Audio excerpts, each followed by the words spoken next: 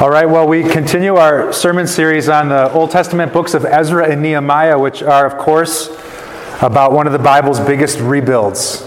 Can you guys think of any time that you took on a big rebuilding project? And do you guys ever get discouraged when you take on a big rebuilding project? If you're anything like me, rebuilds can be discouraging. I find myself thinking thoughts like, I just don't have the time and energy to rebuild something just to get it back to the point it used to be at. For some reason, rebuilding things is often discouraging to me. Of course, history is filled with inspirational examples of things that had to be rebuilt and ended up getting rebuilt far better than they had previously been. Let me start off with just a couple quick examples. On August 24th, 1814, the White House was destroyed by British soldiers. It was actually burned to the ground. And it was devastating that the symbol of our government was just char and ash. But when the War of 1812 ended in 1815, the White House was completely rebuilt, and it was an inspirational symbol of America's resiliency. And the building itself was better and more modern and bigger and stronger than it had ever been before. How about this? On October 18th, 1900, an inventor named Wilbur Wright was conducting a series of experiments in North Carolina on a glider that he had constructed.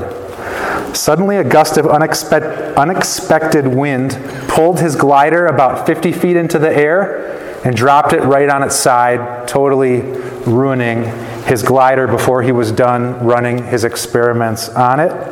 Wilbur would have to go all the way back to Ohio to construct a new glider, but his new airship included a horizontal and a vertical tailpiece, which the first one did not. And these new innovations were essential to leading to the Wright brothers' first manned aircraft. Like, it needed to be rebuilt. It needed to be version 2.0 to actually be successful. And how about a final example? Vinny Pazienza was an up-and-coming boxer in the late 1980s. He was actually only the second fighter to win both the lightweight and the junior middleweight titles. But on November 19th, 1991, he was riding in a car on some Rhode Island back roads, and he got hit head-on by a semi-truck while he wasn't wearing a seatbelt. He suffered one dislocated vertebrae and two completely fractured vertebrae. He was placed in one of those, do you remember from the 1980s, those huge immobilizing halos for several months. The doctor told him it was a miracle he wasn't paralyzed and he would never box again. Vinny had to completely rebuild the movement and the strength in his neck, in his chest, in his shoulders. And he, against doctor's orders, returned to the ring only 13 months after his accident. And Vinny Pazienza would fight professionally 23 more times and win the title 3 more times with a rebuilt body. All this to say, rebuilding often feels demoralizing, that we've got to start from scratch to do something that we had previously had or taken for granted. Of course, history is filled with inspirational examples of things that were actually rebuilt far better than they were in their first stage. The Bible is filled with inspirational examples of things that were rebuilt better than they were in their initial status as well. This afternoon, we continue our study of the Old Testament books of Ezra and Nehemiah. They were originally just one story, so we'll just kind of treat them as one story. And it's the historical retelling of when God's people rebuilt Jerusalem. And so I'd like to continue our study in 2 parts. I hope you grabbed a bulletin when you walked in, and you can follow along with some sermon notes that are inside the bulletin. And today I just want to talk about 2 quick and hopefully encouraging things. Number 1, I just want to review the what and the when and the where of the exile, because that's just not a story that everybody might be familiar with. So let's familiarize ourselves with what the exile is very, very quickly. And number 2, let's focus in on what God rebuilt better and stronger through the exile, and hopefully get some encouragement as to what God might intend to rebuild better and stronger within our spiritual lives after this difficult year that we've gone through. Now that the pandemic is over, there is a lot to be rebuilt. Our economy, many of our relationships, perhaps our spiritual habits. So let's look at this story in Scripture for encouragement and guidance as we look how we can rebuild both our individual spiritual habits as well as the health of Big Sky Christian Fellowship. So section 1, let's just super quick talk about what story we're talking about and what does this mean when we talk about the exile. It goes like this. In March of 697 BC, the country of Babylon, which is a former culture located in modern-day Iraq, attacked Israel and burned Jerusalem and displaced thousands of its citizens. So that's what we're talking about when we say the exile. God's people were in the promised land. They were in the borders of modern-day Israel, but God allowed this empire of Babylon to burn Jerusalem to the ground and displace thousands of Israelites who lived inside of Israel. And if you're like me, the question that pops into your mind, even more than just the history and the dates and that type of thing, is why? If the early story of the Old Testament is God bringing his people into the promised land, why would he ever allow them to be defeated and displaced?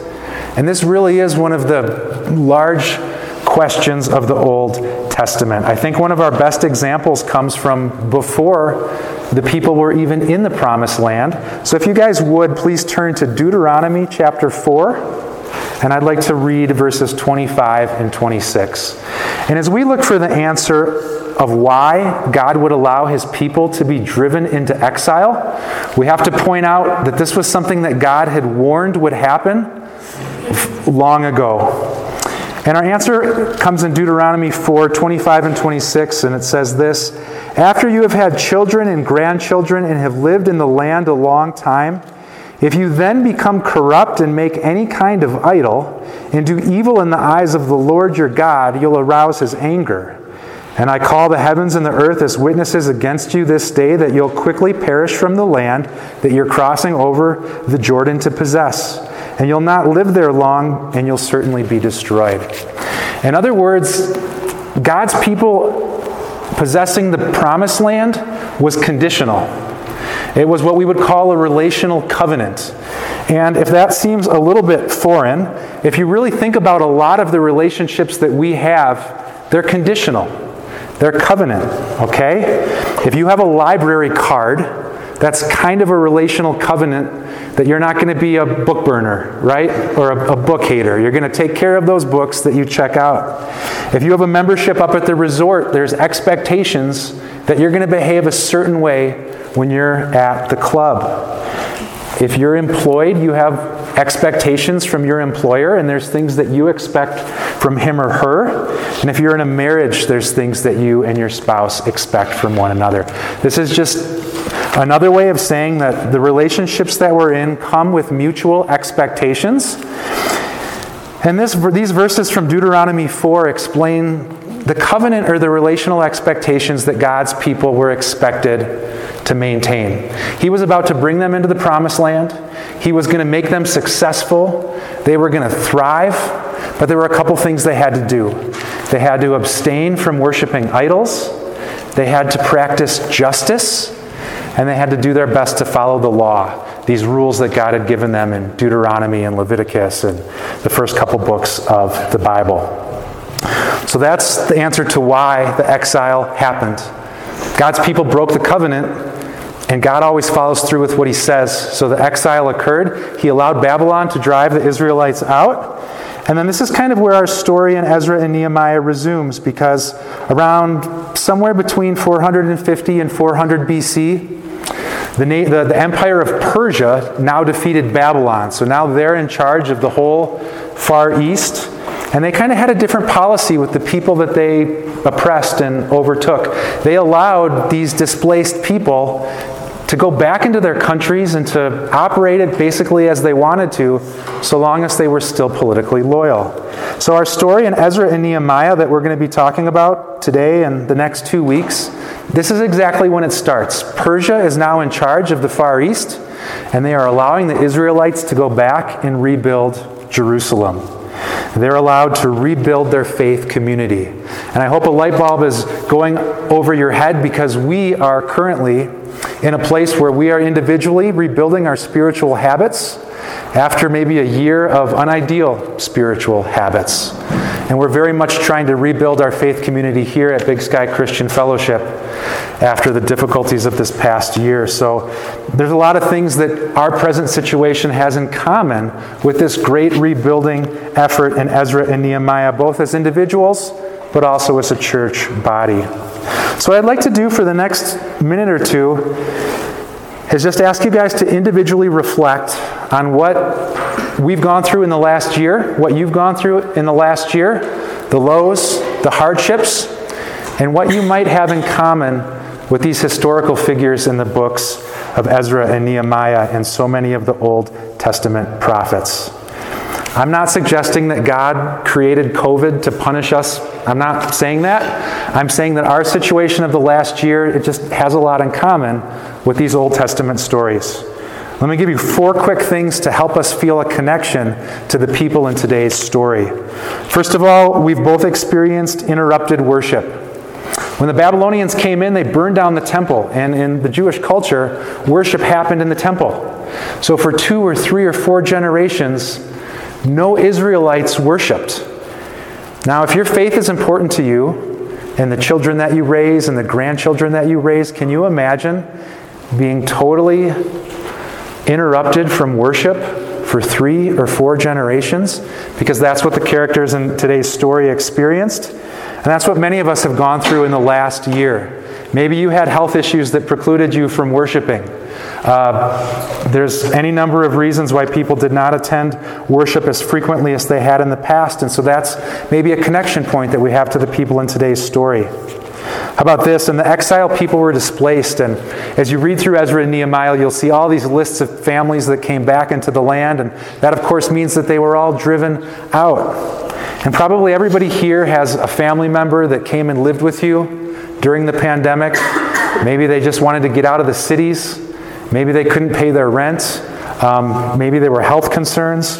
But we certainly all know the feeling of being displaced or cut off from people that we wanted to visit in this last year. I know my father, for about 13 months, was in a nursing home, and no visitors were allowed at all.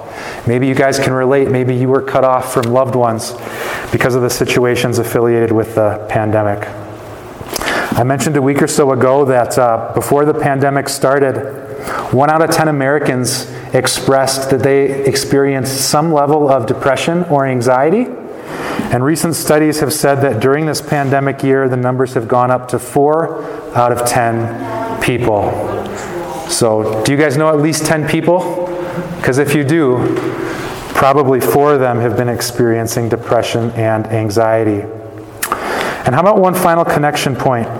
The reason why God's people were driven out of the land was because they violated the covenant, and they did so with idolatry and injustice.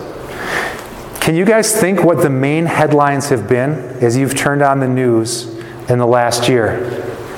2019, 2020 have been all about people in our country calling out for justice. And maybe not every story you would consider merited, but surely you've had time in the last year to reflect on that question of, is this a just country? Am I a just person? Just like the people in this story have been contemplating. And how about this? The other thing that God's people were exiled from the land for was idolatry. And we don't like to talk about having idols in modern day America, but this is a fascinating question to ask. Is there anything that used to stir your heart? Is there anything that just really used to make you feel alive that got taken away during COVID? Maybe going to the movies. Maybe watching pro sports before the leagues got shut down. Maybe you love to travel and go to other countries, and all of a sudden those countries weren't letting Americans in. Maybe you just love to unwind with a day of shopping and the malls were closed. Maybe you love to go to the bars and they were closed. Maybe you love to have your kid be in a special activity, a special sport, and those were shut down as well. And so it gives us a nice reflection point to maybe weigh if there were things that had become idols to us that God allowed us to reevaluate in this last year. Well, thank you for your attention going through section 1. I just hope everybody feels connected to the Israelites in the moment that we're talking about in today's text, because Ezra and Nehemiah are all about when the masks come off and people are allowed to gather again and they're able to rebuild Jerusalem. And we now find ourselves in an exciting place where we as a church and you as individuals, we can do those things that we love again. We can travel, we can shop, we can gather together at church, we can sing. We can do all those things that had been limited for so long. And so just like we asked that question before, why would God allow the Israelites to be exiled? I'd like you guys, if you're not already, thinking about that question. Why would God allow us to go through the hardships that we went through in this last year? What was He trying, perhaps, to accomplish in our lives? And so what I'd like to do is I'd like to just wrap up our teaching time today by pointing out probably the main 3 encouraging things that God accomplishes in Ezra and Nehemiah through the exile. And since our situations are so similar, maybe we can look at the encouraging things that God did for His people in Ezra and Nehemiah, and we can be encouraged that God intends to do the same things in our life today. So I would suggest that the first thing is this. I've been reading Ezra and Nehemiah for the last couple of weeks, and 3 things jumped out to me that I think they're hard things, but they're encouraging things. And the first one is this. Even though the exile was long and difficult, lasting many generations, the re-entry led to the rediscovery of Scripture. So if you guys would, please turn to Nehemiah chapter 8, verses 1 to 9. And keep in mind, God's people, many of them, they've been living in a foreign place for generations. They didn't really have books back then. We have evidence that probably scrolls of the first 4 or 5 books of the Bible were read when people went to the temple. But of course, there's no temple and there's no books. So 2 or 3 generations of God's people really didn't know anything about what we would consider the Bible. They were broken off. They were detached from God. And then in Nehemiah 8, 1 to 9, we have this beautiful moment of when God's people remember Scripture or experience it for the first time. Can you guys imagine what would it be like to feel like exiles, to feel isolated, to feel cut off from God, to feel forgotten by God? And then all of a sudden you realize that there's this lengthy letter that God has written for your conduct and of His love for you and how we're supposed to live. So let's read through the rediscovery of God's Word here in Nehemiah 8, 1 to 9. It says, When the 7th month came and the Israelites had settled in their towns, all the people came together at one in the square before the water gate. And they told Ezra, the teacher of the law, to bring out the book of the law of Moses, which the Lord had commanded for Israel. And on that first day of the 7th month, Ezra the priest brought the law before the assembly, which was made up of men and women and all who were able to understand. And he read it aloud from daybreak till noon, and he faced the square before the water gate in the presence of the men, women, and others who could understand. And all the people listened attentively to the book of the law. And then I'll skip down here to verse 9. Then Nehemiah the governor, Ezra the priest, and the teacher of the law, and the Levites who were instructing the people, said to them all, This day is holy to the Lord your God. Do not mourn or weep. For all the people had been weeping as they listened to the words of the law. In other words, these people that just felt so cut off and lonely and isolated and detached from God, they heard Scripture read aloud and they realized that God had always been with them. God always had a plan for them. He had never forsaken them, and it made them weep to be remembered of all that Scripture had instructed for them. A lot of biblical scholars theorize that the exile was actually when the Old Testament was constructed in the way that we think of it. Right? If you think about like 1 Kings and 1 Samuel, there's stories of all these kings, but they're terrible. And nobody in Israel is really doing what they're supposed to at that time. So I think we can theorize that they weren't really people of the Word. They weren't really people of Scripture back in that era. But now that they come out of the exile, they hear God's Word and they're weeping. And this is also historically when some of the earliest Old Testament manuscripts are popping up. In other words, they treasured God's Word so much during this time that they started to write down all the things that had just previously been oral tradition.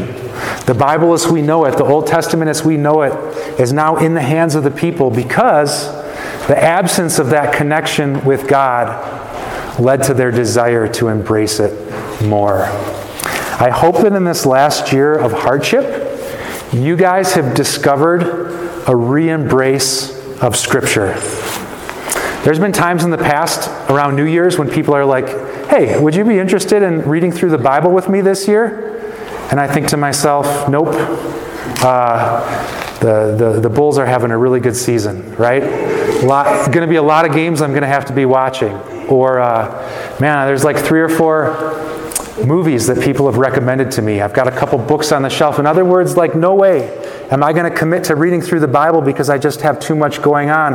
But maybe you guys are like me, and in this last year you've experienced that those things that used to be distractions have been taken away. And as you've opened up your Bible a little bit more frequently, you've re-embraced it as a way that God instructs us on a day-to-day basis. I have a slide or two up here that just has a couple of contrasting images of how I think people look at reading Scripture, okay? And I'll explain this. This is like a Girl Scout uniform. You could have also had a Brownie uniform, a Boy Scout uniform. When a pastor starts talking about reading your Bible, I think a lot of Christians secretly in their mind think to themselves, okay, maybe I'll read a little bit of my Bible, and that'll be a good work. And that'll be a good work that I can put on my vest. And then when I'm around like my other friends that are Christians, they'll know that I'm just a little bit more churchy than them because I've got the Bible reading badge, because I've just done a little bit more reading than everybody else. And if we're honest, sometimes that's what our brain responds to when somebody says, be somebody who reads Scripture. We're like, yeah, it's one more good thing that I can be proud of, that I can display to others. And there's definitely been times in my life when that's how I've thought incorrectly of reading Scripture. But here's another image. Do you guys remember those Vietnam radio men? Imagine you're in this squadron and you're walking through the jungle. Like, who's the most dangerous person? Who's at the greatest risk? It's the radio man. The snipers would always try to take out and kill the radio man first because of the tactical advantage that radio gave that squadron, right? Because if you can communicate with headquarters, they can give you new instructions. They can give you new intelligence. They can redirect you to attack from a new place. They can give you a source of encouragement. You know, in the movies, they're like, just keep on marching over that hill, boys, and that chopper will be waiting for you, right? It's actually how you can get the coordinates to where you'll be safe.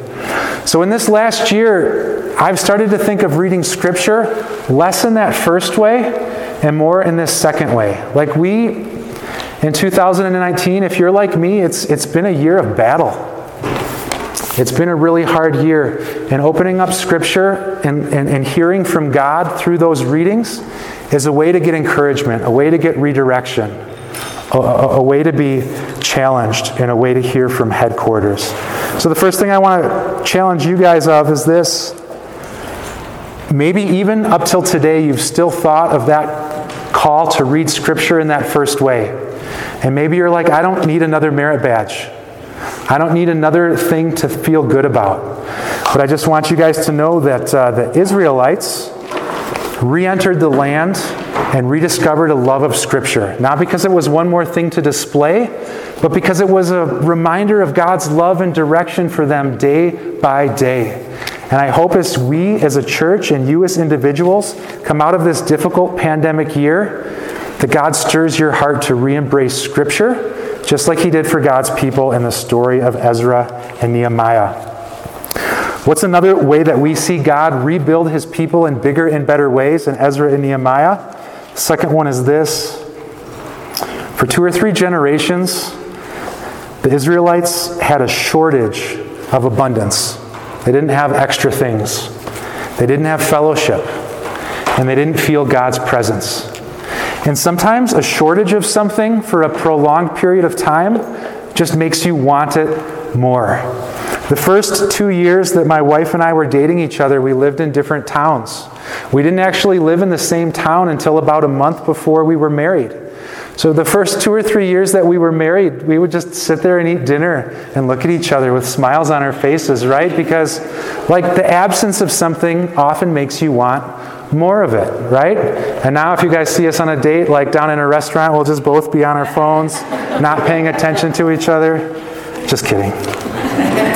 So the absence of abundance and fellowship in God's felt presence, it made the Israelites want more of those things. And then when they were back in the land and they had the ability to experience abundance and fellowship with one another in God's presence, they committed to it and they took advantage of it. You know, we haven't been able to get together for meals as a church this last year. When we were having a hard day, we weren't really able to just gather in our homes with 3 or 4 other people from the church. I hope that the shortage of those things made you want it more. And I hope that now it's a possibility we can all commit to enjoying fellowship and the blessings that God gives us and His presence more than we maybe took for granted in the past. If you have a chance, I don't think I have time to read it now, but if you read through Nehemiah chapter 8, verses 13 to 18, it talks about this incredible moment where the Israelites are back in Jerusalem at the site where the temple is going to be rebuilt, and they're celebrating the Feast of Tabernacles. And we've talked about that maybe twice already this year. So the Feast of Tabernacles was a holiday that Jewish people celebrate to remember that specific moment when they were wandering through the desert, and they were all living in these just shelters these little booths that they would make out of palm branches and sticks at nighttime. And the light of God at night and the cloud during the day guided the Israelites. So if you think about what this represents, they're remembering the time when just a glimpse of God led them through the desert towards the promised land. And now they're in the promised land, making these booths to remember what it felt like to follow God towards the promised land. Now they're in the promised land, they're rebuilding the temple, and the absence of something made them just appreciate it and want it even more. So I just want to ask you guys, now that we can gather, now that we can hear from our worship team without masks, now that we can see each other's faces, will you commit to enjoying the fellowship and the teaching and the worship that we maybe took for granted in 2018 and 2015? And now we know what a blessing it is to have it. Will you prioritize blessing and fellowship in God's presence moving forward? And the final thing that I want to point out that should be encouraging to us through this great rebuilding story in Ezra and Nehemiah is this. By telling the story as another Exodus, we're reminded of the repetitive problems that our sin brings, as well as God's faithfulness to reestablish covenant. So let me explain that maybe in a little bit more everyday language. Sometimes the storytellers in the Bible use specific details, and when we read through it seems kind of obscure, and we're like, well, I would never have said it that way. But it's because they're trying to remind us of previous stories in the Bible. And as Ezra and Nehemiah tell the story of this rebuilding of Jerusalem, they use a couple details that remind us that this was not the first time that God led His people into the promised land. For example, in Ezra 1:1, the story starts off by reminding us that it was the king of Persia who sent the Israelites into the promised land. Do you remember in the story of the Exodus that it was actually Pharaoh that finally sent Moses and the Israelites towards the promised land? So that's a detail that is showing us this is like another Exodus story. In Ezra 1:3, it reminds us that they're actually going back into the promised land. So they're going back to the exact same place that they went to in the first Exodus story. And in Exodus 1:6, it has this detail that they actually went around and asked the Persians for gold and silver to take with on their journey, just like it tells us in Exodus that they plundered the Egyptians, and the Egyptians were so glad to get rid of the Israelites that they gave them gold and silver and cloth just so that they would finally leave. And in both instances, those riches, those treasures, were used in the construction of the tabernacle or the temple. So there's just many details throughout this story of how it was something that God had done before. And I think it should be a great encouragement to us as we are going through all these things that feel new and unprecedented to us, that it's nothing that God hasn't done before. Let me close with this story. At my last church, our most dynamic ministry by far was the moms group. And one day a week, these young mothers who were suffering postpartum depression and just all the difficulties of motherhood would come to our church, and they'd be dragging, 2 or 3 kids, and they'd look like Ralphie's brother from the Christmas Story with, 100 hats and gloves. And just think of the hassle it is to be a mother with young children. And they'd start to take off all their snow clothes, and they'd get to drop them off in the nursery. And the women who were running the nursery were often retired women who no longer had kids at home themselves. And then these young mothers would get to get a cup of coffee and go sit with other young mothers, have a Bible study before the whole group would get together and enjoy a lunch. And at times this group would get up to over 50 people, which is a lot in a small town for a mother's group. And they would always rant and rave about how spiritually enriching it was, and how encouraging of a time it was, and how much they got out of it. And one day I was thinking to myself, what the heck? Like, they don't say those things when they come to church on Sunday. Like, I'm probably a little bit more articulate of a teacher than the moms that are teaching this Bible study. Like, what is it that's so dynamic about this particular group that we're not even experiencing on Sunday mornings? And my best answer to that is the multi-generational nature of the ministry. When you are a 32-year-old mother and you think nobody in the world could possibly know what you're going through, and then you get to hand your crying kid to a 72-year-old woman that's been there, that's done that, and got out of it, and is thriving, that just brings a level of encouragement that wouldn't come if some pastor told you everything was going to be okay, right? And if you're having a problem with your husband or something else, and there's somebody who's been there and who's done that and has gotten through it and can give you comfort, you're reminded that there's really nothing that you can go through that God hasn't led his people through before. And so the final encouragement from Ezra and Nehemiah is that it's a hard thing, but it's nothing that God hasn't already led his people through before. I definitely have freak out moments where I'm just like, how are my family and I going to thrive in this town after a pandemic year? How is Big Sky Christian Fellowship going to get back to or surpass places that are levels that it's been in the past? How as a shepherd am I going to help our flock get to new places that they haven't been to in the past?